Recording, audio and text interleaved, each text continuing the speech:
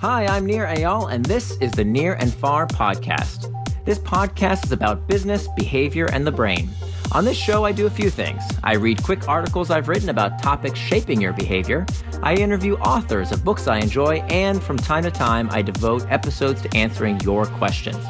If you want to ask me a question, visit the podcast page on iTunes, go to ratings and reviews, and ask me a question by leaving a review. I promise to read it and possibly include your question in a future episode, so please, ask me anything. Now, enjoy the episode, and for more, you can always visit me at nearandfar.com.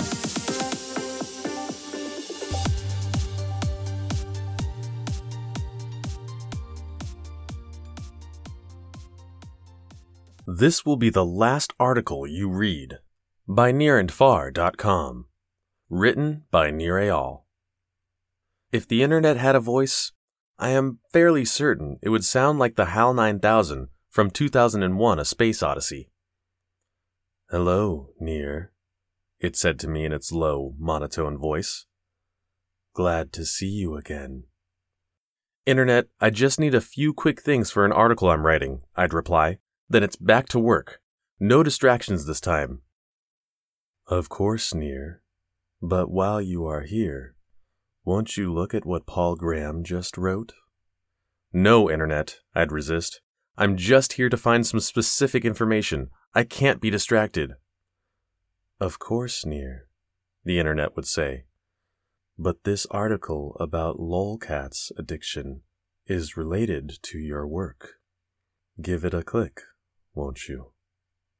"Interesting," I'd say hesitantly.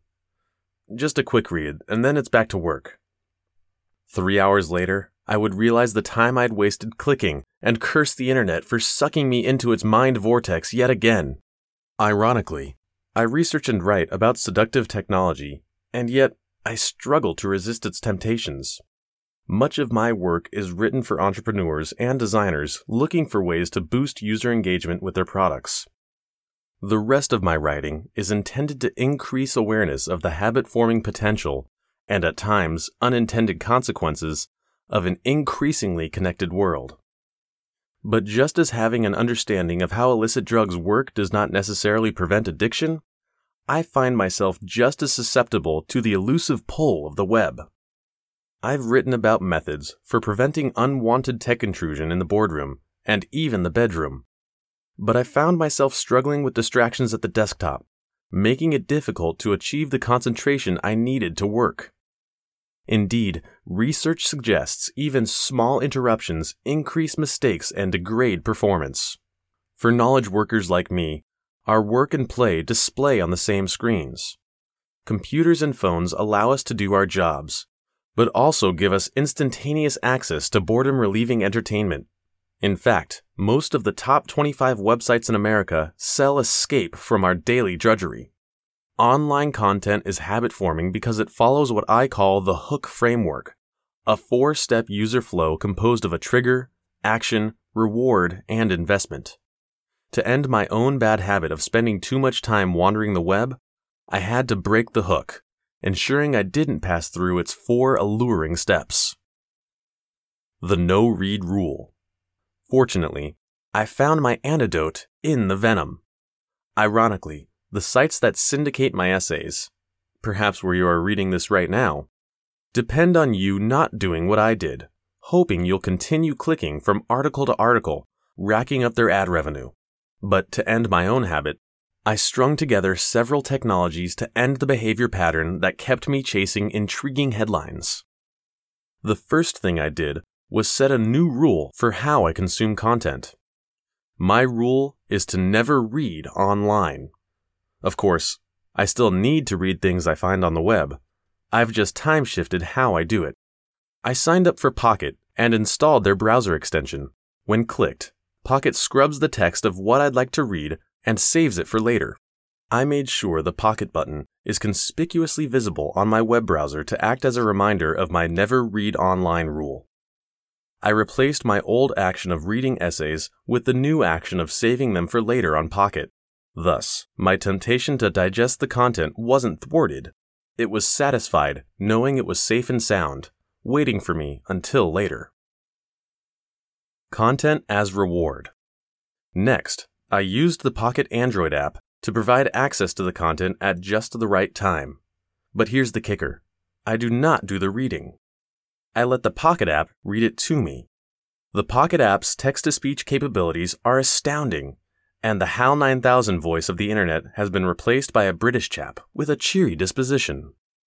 Unfortunately, as far as I can tell, the Apple iOS version of Pocket does not have text-to-speech, but on my Android, the audio plays commercial-free while I'm working out or driving. Listening this way also has some surprising benefits. I've discovered that checking off articles from my queue is decidedly satisfying, similar to the tiny pleasure of clearing unread messages from my email inbox. Getting through my list of articles acts as a small reward, encouraging me to hit the gym more often and saving me the time and temptation of reading at my desk. The IFTTT Stitch. However, reading at my desk had perks which at first I found lacking in Pocket. For example, I often saved articles to Evernote or shared to social networks like Twitter, but doing so at the gym required too many time-wasting steps. To solve this dilemma, I recruited another brilliant technology. IFTTT, short for If This Then That, stitches together dozens of apps to communicate easily together. For example, every time I mark an article as a favorite in Pocket, it instantly saves to my Evernote account. When I'd like to share an article I've just heard to any number of social networks, all I do is send it to Buffer, which concurrently fires off another IFTTT recipe. De-triggered. This simple solution involved no coding, and I'm sure you can think of ways to customize these tools for your own needs. My hack is one method for conquering the seductive draw of reading just one more thing. On the web, where distractions and temptations are boundless, we need new tools to help us do our best work. By replacing my previous actions with a more thoughtful behavior, I've increased my productivity and kept Hal's seductive call at bay. Disclosures. At the time of this publication, I have no financial or personal interests in any of the companies mentioned in this essay.